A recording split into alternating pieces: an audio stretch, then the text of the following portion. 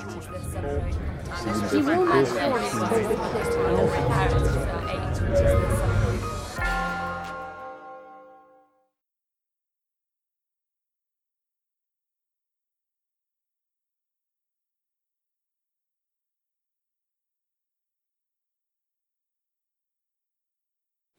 everyone.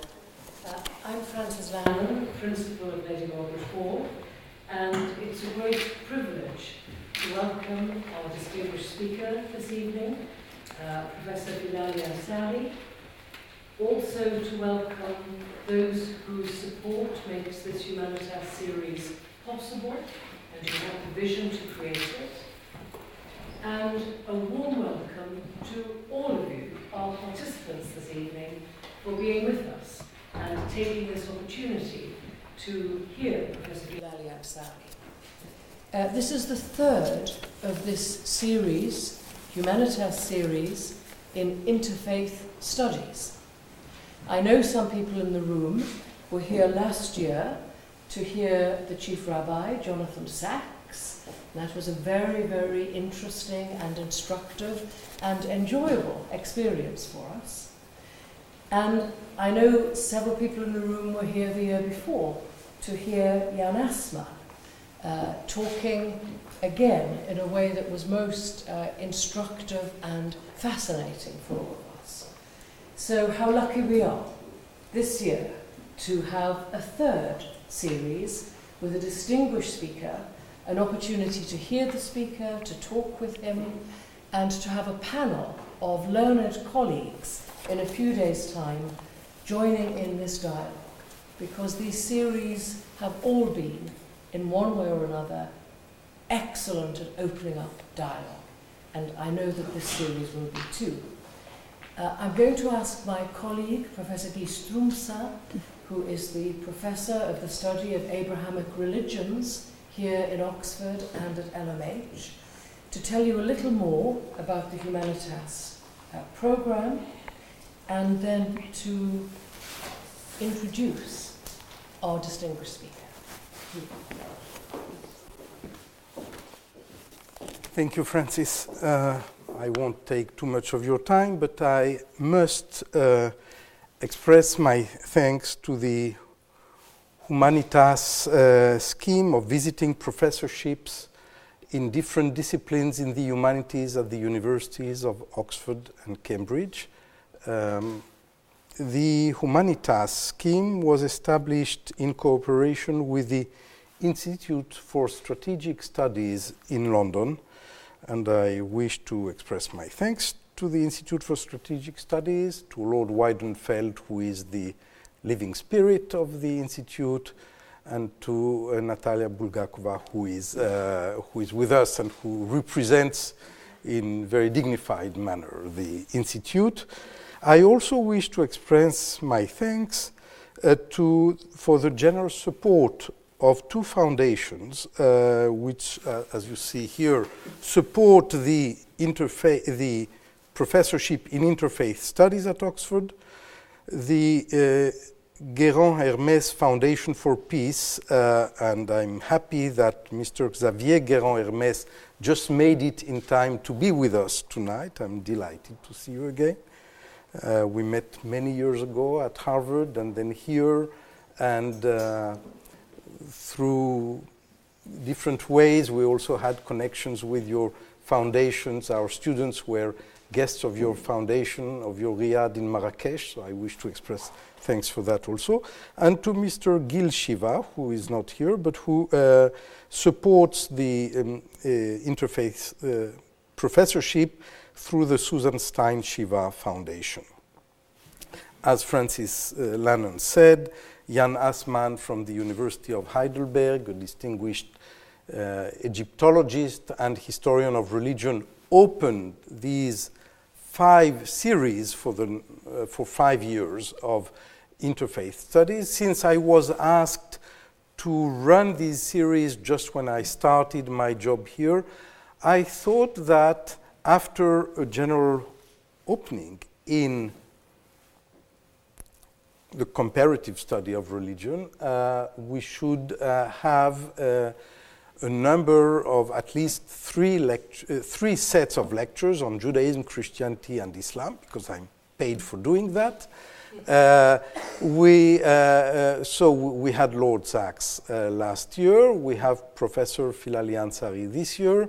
Next year, Lord Rowan Williams will speak about another Abrahamic religion. I want also to express thanks to Sarah Bebb and Adam Guy from the Humanitas office in the Humanities Division, and to Dr. Francis Lannon, who is hosting this series very kindly. Let me say a few things about Professor Philali Ansari. It is serendipity that brought us together. When I first came to Oxford, I received an email from an astrophysicist working at Oxford, Dr. Khalil Shamsham, and I invited him to lunch at LMH. He's here in this room today.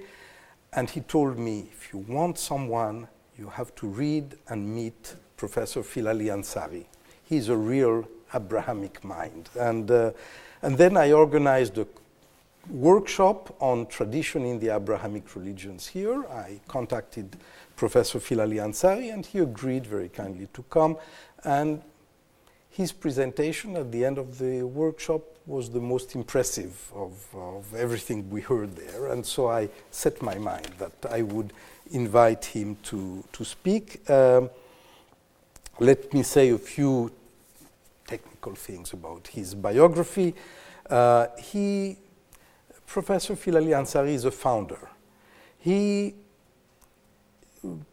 taught philosophy at the Université Mohammed V in Rabat for years, then was the Secretary General of that university, then established in 1984 a wonderful institution in Casablanca, the King Abdulaziz Foundation for Islamic Studies and Human Sciences, which is probably the most impressive research institution for the human sciences in the Maghreb, I think. I was a guest there for a conference some years ago, and I was very impressed. And that was the work of Dr. Philali Ansari. He didn't stop that.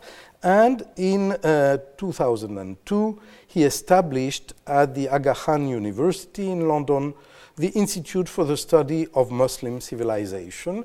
He stepped down after some years, and he's now a research professor in this institution. But this is the technical frame, if you want. Dr. Philali Ansari was trained and taught and thinks as a philosopher. As a philosopher with very strong Islamic roots, and a man who is connected to the past and who has his feet in the present and looks towards the future. And this is what goes like a red thread throughout his writings. He writes a lot. He has been writing a lot in the last decade and more on modernity in Islam. How should we Muslim intellectuals and we in the Western world think about transforming Islam is being transformed into modernity and has the advantage and the disadvantage over Christianity of having to do it later and very fast. And as we all know, the bubbling events in many places in the Muslim world in general and in the Arab world in particular show this the expression for an impatience of moving to a new stage. And Philali Ansari has been thinking about these events, these phenomena, the Arab Spring, in very clearly, very honestly, very personally, with no apologetics, which is very rare, I think, and with a clear mind, but never forgetting that in order to go into the future, we must understand and remember the roots of our culture and civilization. I shall mention only one or two titles of books: Is Islam Hostile to Secularism? Reforming Islam, An Introduction to Contemporary Debates, and the Islam and the Foundations of Political Power. I'm not going to go beyond that. I will let you enjoy what he has to say. Professor Phil Aliansari, please.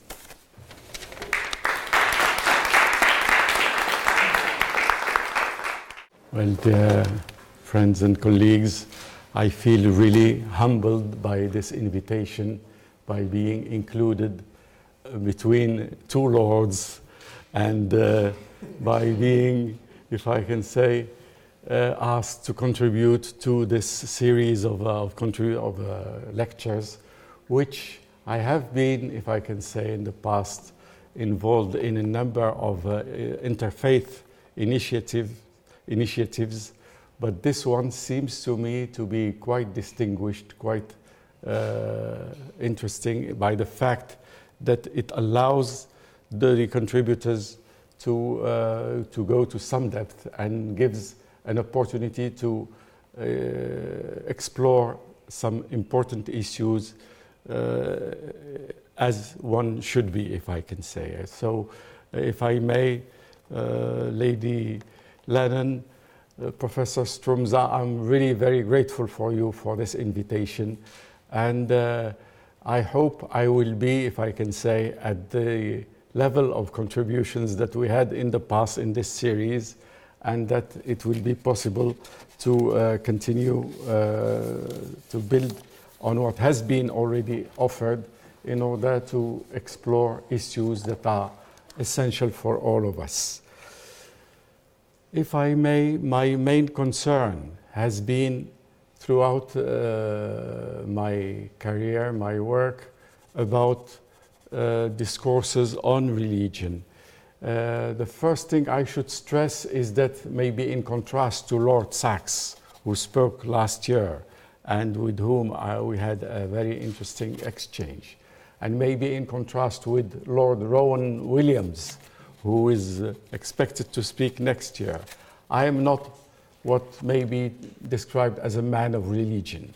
I don't claim any authority, let me say it from the outset, to say what Islam with capital I is or should be, or what people should think about it and how people should think about Islam.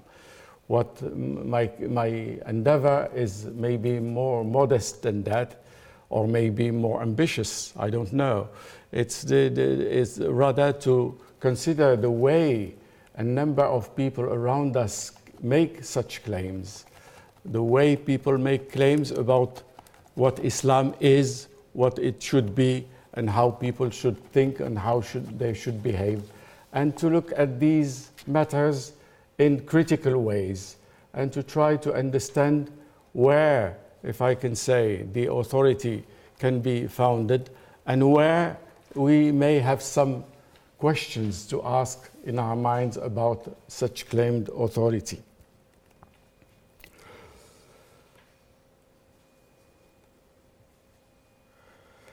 It may be the case, it may be worthwhile to ask the question, why for this religion in particular, for Islam, it has occurred to the organizers to call not on a man of religion, not on an imam or a faqih or a theologian of this, but rather on someone who considers, if I can say, the way claims are made in the name of Islam from a critical point of view. I hope to show in this series that this is not something that has to do with the personal choice in the most strict meaning of the word, but that the conditions where we live, the conditions where we operate, where we think, are dictating rather, or are leading us to raise questions about the claims that are made in the name of religion,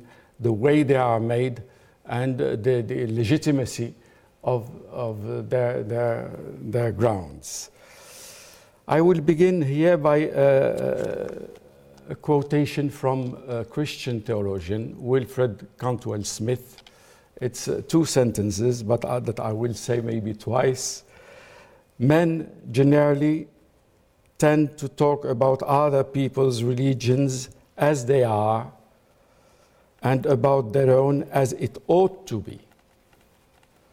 As a result, insiders and outsiders may use the same words but be talking of different things.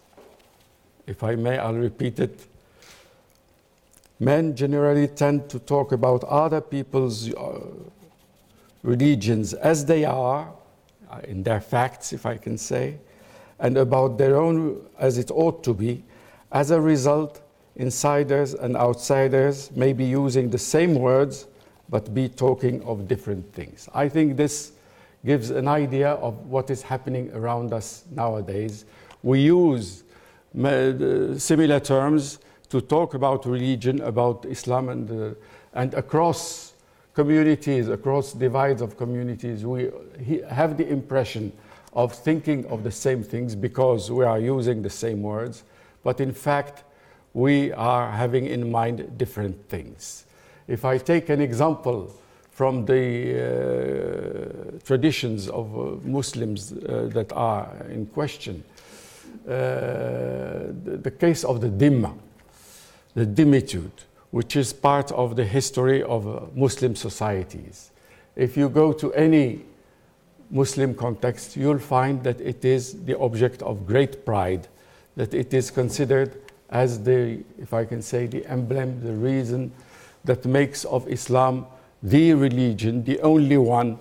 This is the apologetic attitude, the only one which would have formally created a space for other religions, which would have accepted formally their existence and acknowledged them as valid to some degree and so on. But if you look at what, if you hear what is said about the Dhimma and dhimmitude among historians who are not Muslims, you find a different story and you find a different impressions. This is, I think, something that explains many misunderstandings that happen around us nowadays. It's the tendency, if I can say, of many insiders, which is a tendency that can be accepted as legitimate to some extent, to discuss or to think of their religion not in the way it has operated or not in the way it has been received and lived in different contexts, but rather in the way they think it should be, in terms of its values, not in terms of its facts. And these values, as it happens quite often, are not, well, they may be a number of values and ideas about values that are shared across members of the community, but very often the values are projections by individuals, by people, by movements and so on, about what they think ought to be the case for their own religion. So this is where I think begins a kind of turn that leads us to what we may call apologetics. This is what makes, if I can say, people ignore the real around them, ignore the history, ignore what happened really and how people are living their religion, and just think of what should be the case. And this is what leads sometimes, and what we see around us is happening in very strong ways, that leads to what we may describe as a kind of ideologization of religion. Each one wants to project, or nearly those from inside, those who adopt the point of view of their religion as the correct point of view, project what they think should be the case, and for example, find in their religion whatever they would like to see. So in some cases, which is happening to a large degree in Muslim context nowadays, this tendency, this exercise goes to extreme, to extremes to the point of leading people to forgetting or not seeing reality around them, or not forgetting sometimes their own history, forgetting the ways through which they came to think and to live the way they think. In fact, if I may open a parenthesis here, the notion of apologetics comes to us from Christian traditions. This is a word historically, and I'm speaking under the authority of historians, that comes from the history of Christian denominations. And the idea behind apologetics is that the faith, or those who hold the faith, think it very appropriate or necessary to support their beliefs, their faith, by rational arguments, to find reasons, if I can say, logical reasons, arguments to support their faith. And apologetics was, if I can say, felt within religious communities whenever they had to deal with rival communities, whenever they found themselves in contexts where they were confronted to others who had different beliefs, and whenever they found themselves in a situation where they needed to justify the fact that they were not following the prevailing beliefs in the context where they were. And this may have been the case for most of religious communities. Technically speaking, in the history of Muslims, the equivalent of apologetics should be what was called kalam. Kalam, well, literally it's speech or talk. And kalam was, this is the term that is used to refer now to Islamic theology in medieval times, in the medium period, in the middle periods, as historians say. Kalam was, if I can say, a discipline that was dedicated to developing arguments in order to support the faith of Islam in face of the arguments or criticisms or attacks of people of other faiths. And this is what led to the development of Islamic theology, as we want to call it today. It was the discipline of Kalam, and numerous schools have appeared in the past, and they have adopted what they found around them in their time. They have adopted the theories, doctrines that they found among philosophers, and they adopted also methods, argumentations, ways of the discussion that they found available around them. So we have had there were a number of schools. However, this whole discipline of Kalam did not last very long. If in Muslim contexts, theology has not been as, if I can say, as long-living, as strong, as influential, or as other disciplines were, especially those which attempted to identify what ought to be done. If I can say, this is what made some people describe Islam as maybe closer to Judaism in stressing the need for orthopraxy, not for orthodoxy, not the right opinion about what should be thought, but what one should be doing, the right practice. So Kalam has flourished in the early centuries of Muslim communities. It has been more or less disaffected or abandoned or forgotten. It remains now in books, and we don't see many mutakallimin around us, many individuals who are working on Kalam nowadays. There are a few. There is an Egyptian by the name of Hassan Hanafi, who has been a prolific writer in the 20th century. There is also a Moroccan by the name of Taha. Well, his full name will come later. Both have attempted to engage or to explore some new avenues for Kalam in our time, but none of them seem to have a great influence on the way people are thinking about their own beliefs and their religious attitudes. So Kalam has more or less been around in Muslim context for a few centuries, then more or less faded away, or have been, if I can say, people have retracted from it and left it in favor of the other disciplines that attempt to identify the ways of doing what ought to be done as in Muslim contexts. However, Kalam has left a great influence, has left a great and a deep impact in the minds and attitudes of Muslims until this day. Kalam, the attitude of justification by reason. The idea behind Kalam is to prove or to attempt to prove demonstrably or arguably that Islam was superior to other religions. This idea of superiority, this idea of self-rightfulness or righteousness has been, if I can say, promoted or defended by mutakallimin, but has remained with us and does remain to this day without the sophistication of the doctrinal or theoretical apparatus, without the sophistication and technicality of the argumentation. This is what makes many and see that most of discourses about Islam nowadays are, or in most cases are apologetic in nature.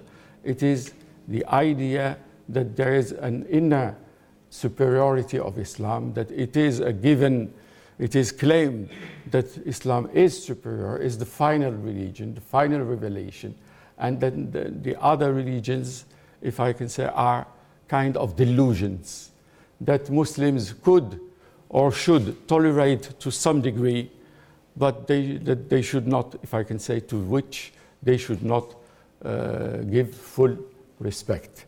This is what I am calling apologetics, and this is what I am seeing as prevailing around us in most discourses about Islam. And this is what makes, if I can say, the preaching or the contributions of men of religion, of clerics, so difficult to understand, so difficult to absorb, so difficult to interact with from people of religions other than Muslim. This may be the reason for which a preacher could not be in this position of contributing to a dialogue like this one.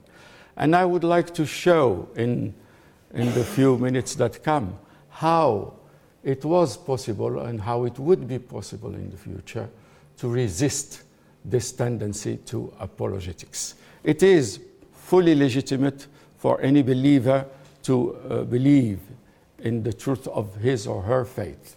I think this is not something that should be questioned. We have to admit that if one is believing in something, he or she must give himself or herself reasons, or must be convinced of the validity, legitimacy, and correctness of their beliefs. But it is something else to build the whole feeling, the whole attitude on impressions of absolute superiority, of absolute finality, and of, if I can say, no possibility for any dialogue or any listening to anyone else than those who defend their own faith. So, in order to face this attitude, as I said, I would like to look at two examples, one from the past and one or maybe more from the present. I would like to reconsider attitudes by Averroes, Ibn Rushd, in pre-modern times. Averroes lived nearly 900 years ago. We have difficulty to imagine that. 9 centuries separate us from Averroes. Yet, he had views which are very interesting about our subject. If I may, about Averroes, a lot has been said and a lot has been written. And what has been said and written can be organized into two categories in a way.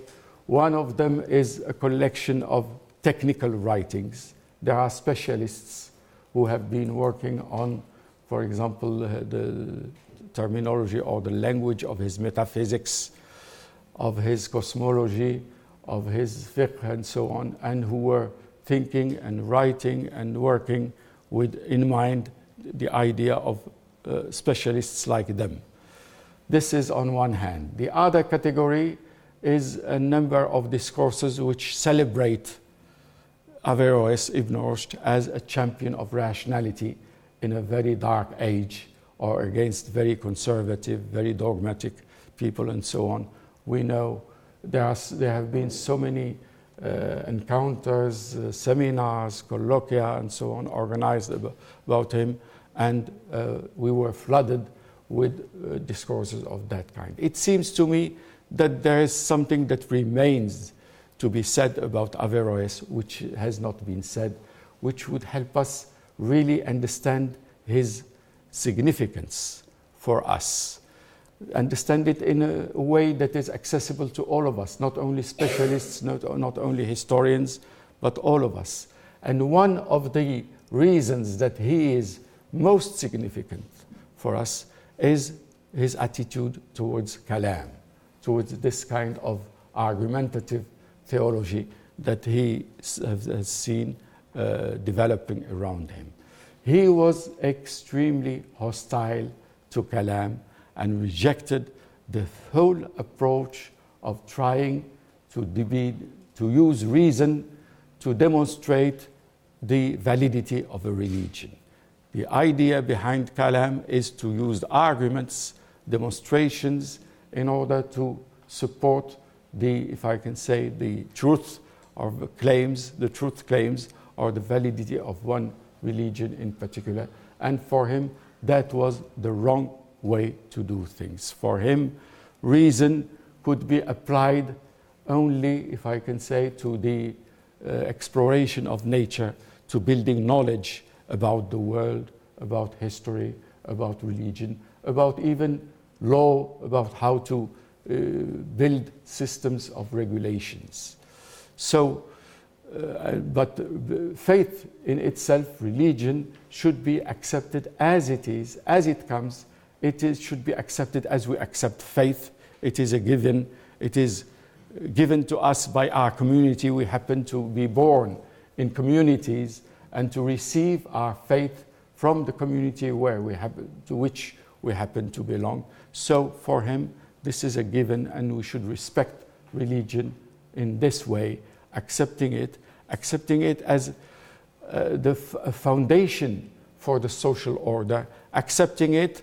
I would use terms that are not appropriate, maybe because they don't belong to his time, accepting religion as a pedagogy of virtue, not as a framework for the exploration of the world or the truth claims of religions, doctrines, philosophies, and things like that.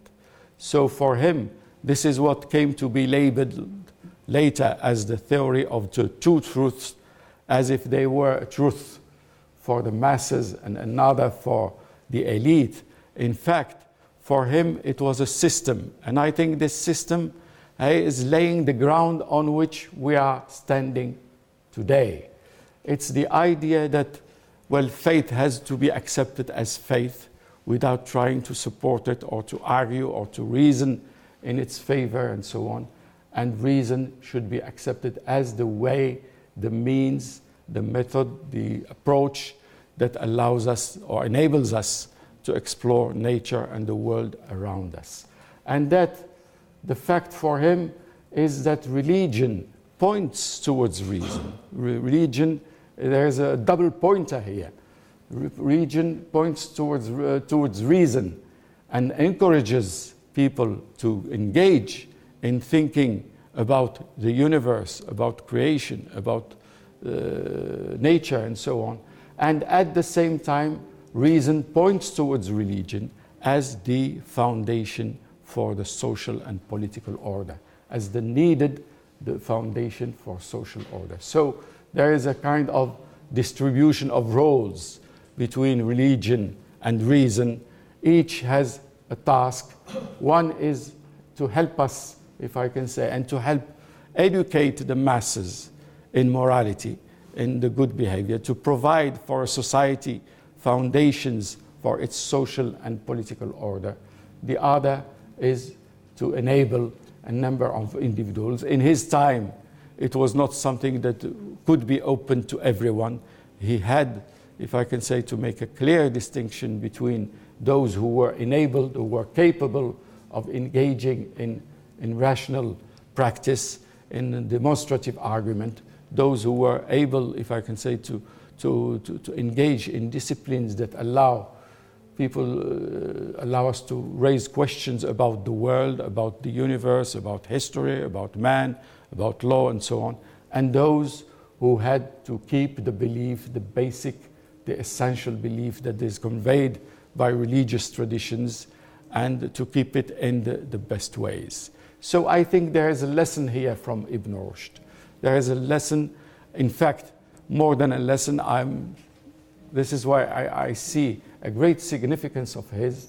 The idea, this distribution of roles, is something that we have come to accept, I think, in all our societies, more or less, and it forms the very ground on which we are standing nowadays. This has come from Ibn Rushd well before Kant, well, if I can say, before the 18th century, where it was admitted that, if I can say, reason cannot a priori, without experience, without, if I can say, data about the world, cannot reason and decide about truth, about the universe. Ibn Rushd had this clear vision, and he was not, well, his views were not well received in his time. We have a number of anecdotes. We don't know much about his personal life, but we know for sure that he suffered a lot, and suffered a lot at the hands of the mutakallimun, of those who engaged for kalam in his time, of those who wanted to keep this attitude towards the masses, towards their society, of telling them, you are the right people, you are the elected, and nothing else can be accepted, nothing beyond that. You don't need to listen to others, you don't need to learn about others, you just keep where you are, and you keep repeating to yourself that you are the best, you have the ultimate, and that's it. So that is the lesson, if I may, from Ibn Rushd. I would like to go to our time and to highlight at least one, if we have time.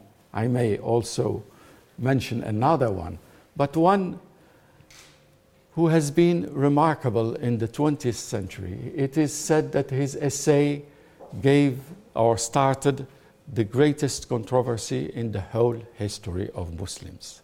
His name is Ali Abdel Razik.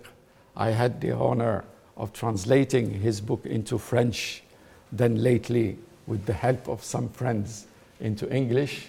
His book is entitled Islam and the Foundations of Political Power. It was published in 1925, and since the year it was published, each year there are a number of refutations that are published, but none of them seems to have really satisfied everyone. The book stands there like a kind of, it's a short essay of 100 pages, and it stands as like a rock confronting a number of waves, but staying where it is. Ali Abdel Razik, the author, was trained in Al-Azhar. This is the remarkable thing about him. He has not been properly exposed. One cannot accuse him of Orientalism or of being under the influence of Westerners or of non-Muslim scholars or whatever, because he was trained in Al-Azhar like all the clerics of his time. And at some point when he finished his studies, in his time he witnessed a great event that was shocking, came as a huge shock to all Muslims everywhere. It was in 1924 the abrogation of the caliphate by Mustafa Kemal Atatürk. It was the end of the Ottoman Empire, and Mustafa Kemal Atatürk, the leader of Turkey at that time, had at first decided that the caliph or the sultan who was in the Ottoman first would take only a kind of spiritual position, that his attributions would be reduced to the spiritual role, and then he abrogated the institution of caliphate altogether. And this created shock waves everywhere in the Muslim world. We have reactions from India, from East Africa, from North Africa, from everywhere, because the institution of the caliphate has been, well, with Muslims, has been living, although precariously most of the time, but it has been around. It had been around for centuries, and the idea of abrogating it was something that no one was expecting and no one was ready to accept at that time. So the question came to Ali Abdel Razak as a graduate for the School of Theology, what to think about the caliphate and its abrogation. What ought Muslims think about it? And he had an idea which is at the same time very simple, which may be described as a kind of, in its simplicity, strike of genius. It's the idea of looking at one bold statement that comes from everywhere as if it were the remains of a Big Bang. The idea that Islam combines religion and politics, that Islam is at the same time, or provides to its believers a number of religious beliefs, but also an idea or a system of political organization. So his approach to the subject was very simple. Instead of commenting, of adding another layer of comments or discussions on what already existed, and as most scholars do, they never take a question from its very beginnings. They tend to react to other scholars and to engage in dialogues with them. He had the idea of forgetting everything that has been written, for pushing aside everything, whether by Muslims or by non-Muslims, about this feature of Islam. And his approach was to begin by surveying the scriptures, the Quran, from A to Z, and making a kind of inventory of all verses which may be purported to have a meaning, a political meaning, or some political consequences. And in fact, looking at the Quran from A to Z, one finds none of these sentences. He finds what some have been using as broad allusions. One is a verse enjoining Muslims to obey those in charge, which may be called, it's the principle of ta'ah, or I would call it the principle of discipline. Whenever you are in a group, in a human group, and every human group, every community, every grouping has some rules of its own, so one has to abide by the rules of the group to which he or she happens to belong at any time. The other is the principle of shura, of consultation. Those who are in charge of the group are requested to take into account the opinions, attitudes, preferences of those who are under their authority. So we have two principles here, which are very broad, which can be, if I can say, applied within a family, within a village, and which do not in any possible way provide enough to create a constitution, to define a polity.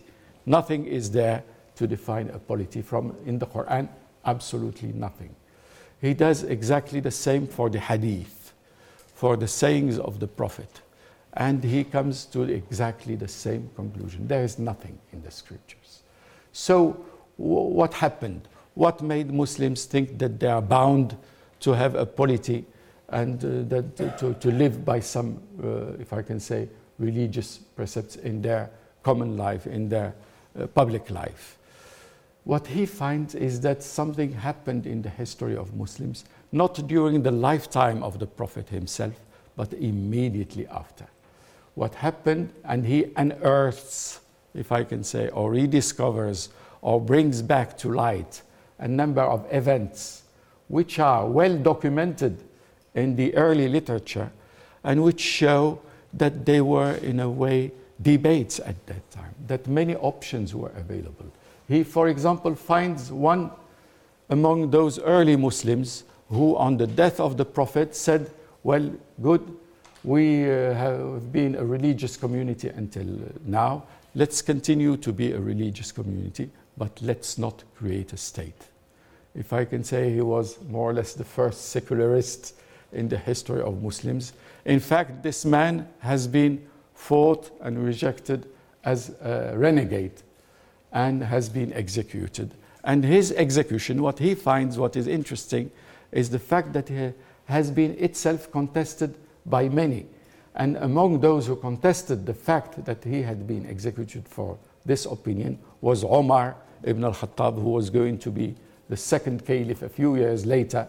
He was one among many who found that that opinion should not have been rejected in that way, that that man had been a good Muslim until then, and the fact that he disagreed on the very idea of transforming the community built by the Prophet into a polity, the fact that he didn't agree on that was not something that deserved to be punished in that way.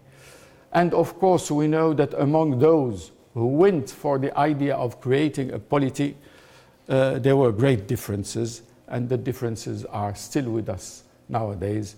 They explain the schism between the Shia and the Sunnah and Khawarij and various denominations amongst them. But the main point highlighted by Ali Abd al-Raziq, by going back to history, by looking with a fresh eye on the sources about the early moments, was that the transformation from a religious community into a polity was something that happened in the history of Muslims and that was not enjoined by Islam. That it is something that belongs to Muslims, and here he brings, if I can say, a clear distinction between what should belong to a religion as a system of beliefs, as a system of rituals, as a, if I can say, worldview, and what belongs to the history of Muslims as a number of events, of developments that take place and take the community in this or that direction. This is what led a contemporary historian to encourage all of us to adopt or to opt for a terminological choice, for a choice of terminology. This historian, his name is Marshall Hodgson, has found that although for Christian traditions it is very easy to make a distinction between the realm of religion as systems of belief and the realm of history, because there's the word Christianity and there's the word of Christendom. In the case of Islam, whether among Muslims or not Muslims, the same word Islam is used for the equivalent of Christianity and for the equivalent of Christendom. So Marshall Hodgson, encouraged and began to use the term of Islamdom. He said that it is high time that we put some order in our ways of looking at these things, that we put under Islamdom what belongs to the history of Muslims and what we put under Islam what is properly part of the belief system that religion is. He even added a third term, Islamicate, because for him the large array of civilization that was built by societies which adopted Islam in their history involved a large number of non-Muslims.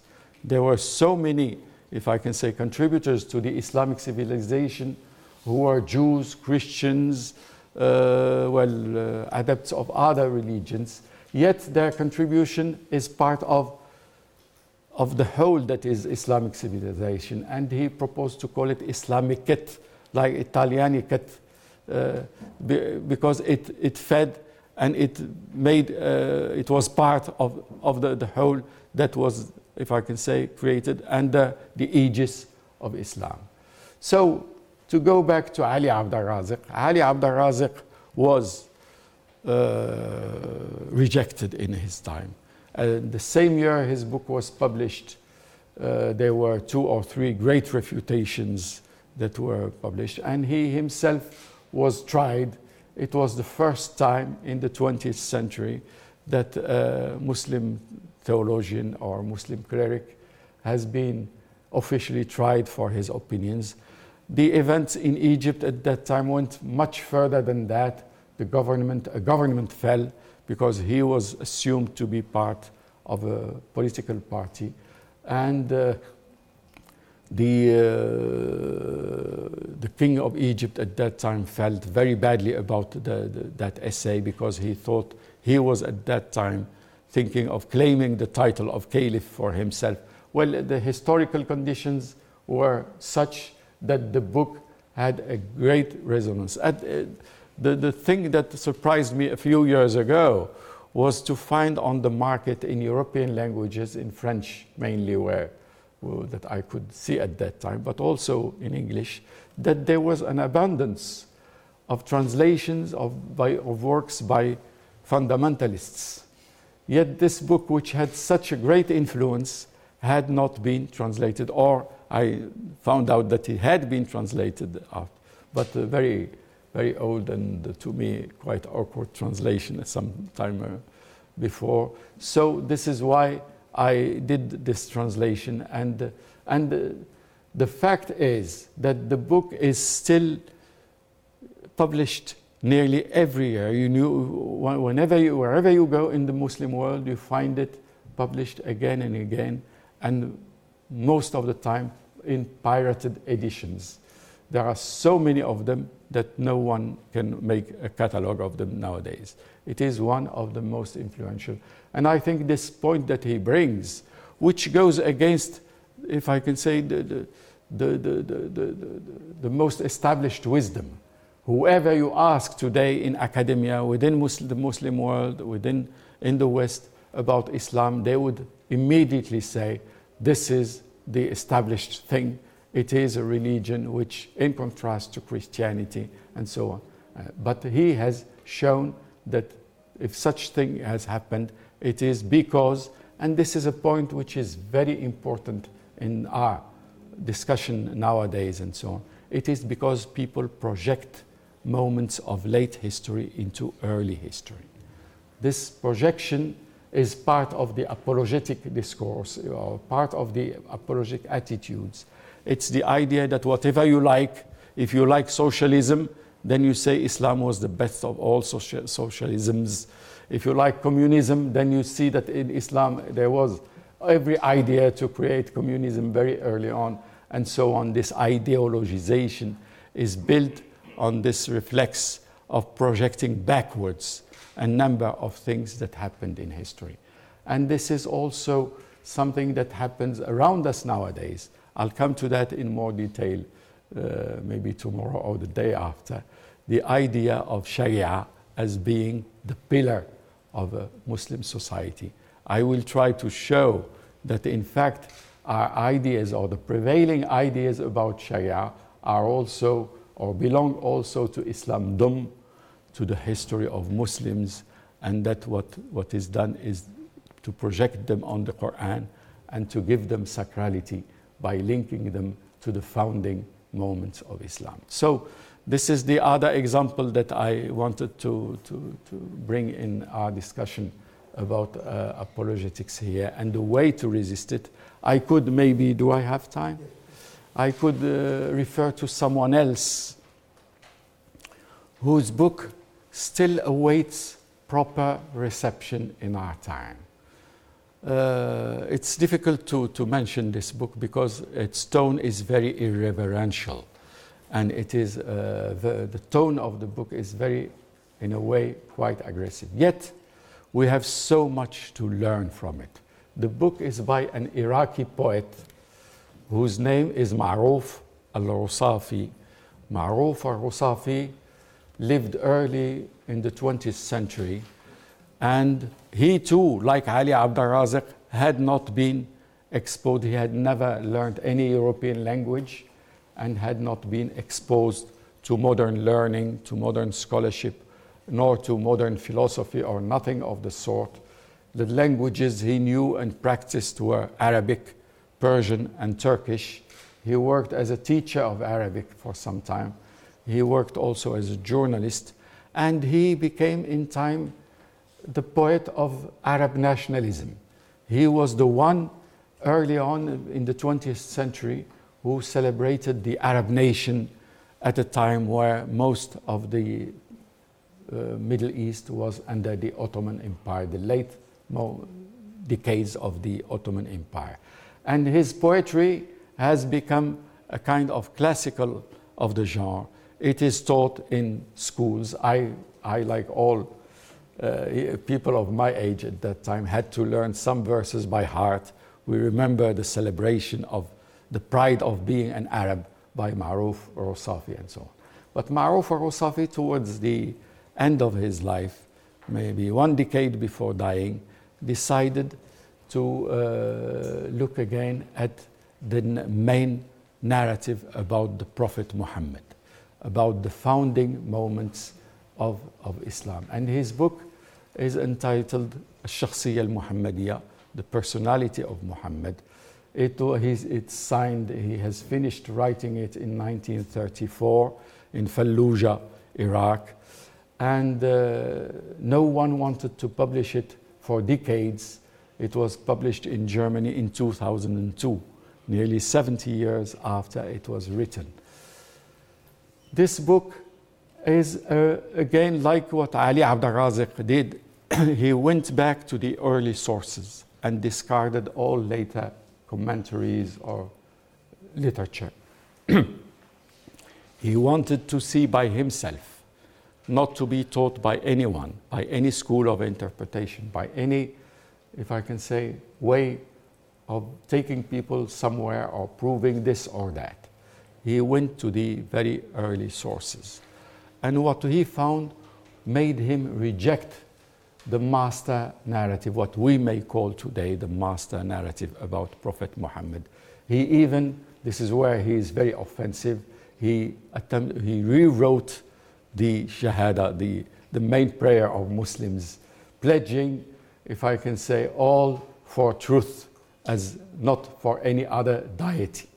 I have a copy of his, I translated this. It's a massive book. Ali Abd al-Raziq, the essay by Ali Abd al-Raziq is a small one, 100 pages. This one is 790 pages or something like that. It's a massive book where he goes through all the early literature about the Prophet and comes with a very different narrative, where he, at the end, he claims his great admiration for the Prophet.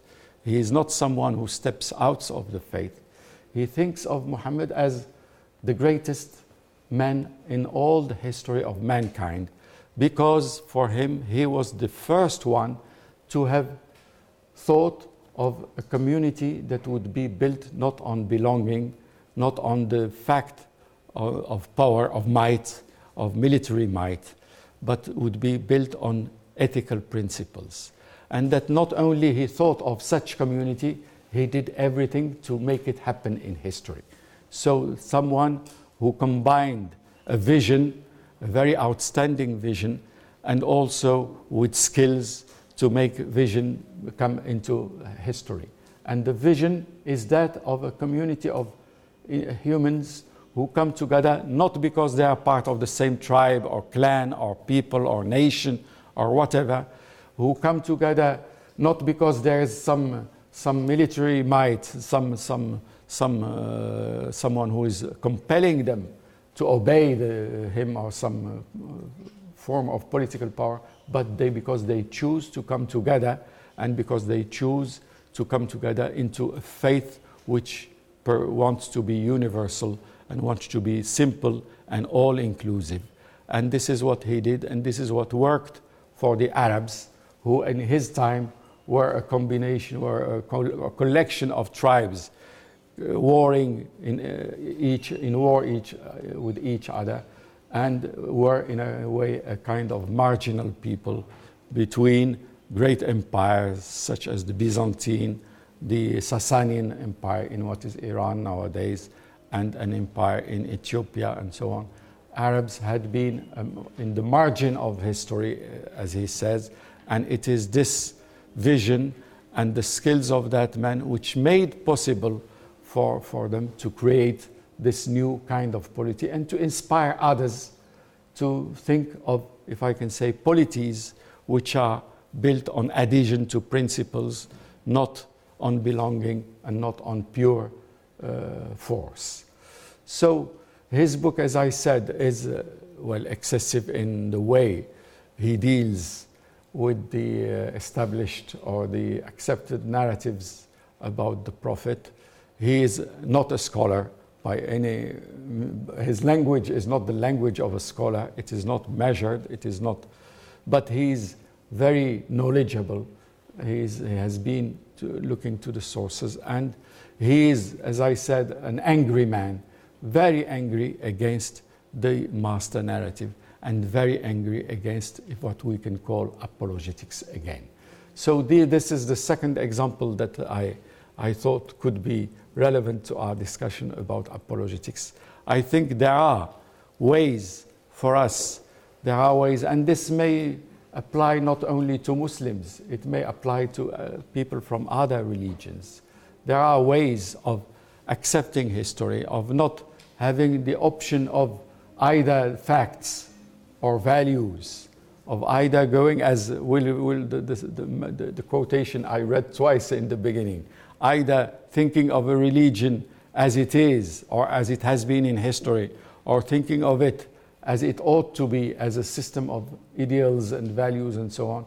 There is a way, if I can say, for those thinkers to be positive about the religious heritage, but understanding how it works in history, how it has worked for one's own people, and how it has been able to build or enabled people to build polities, not only polities and empires and so on, but to build values, to build adhesion to principles in various and different situations. So this is my introduction to this series. I hope my point has been clear, and I'll be very happy to respond to any questions if need.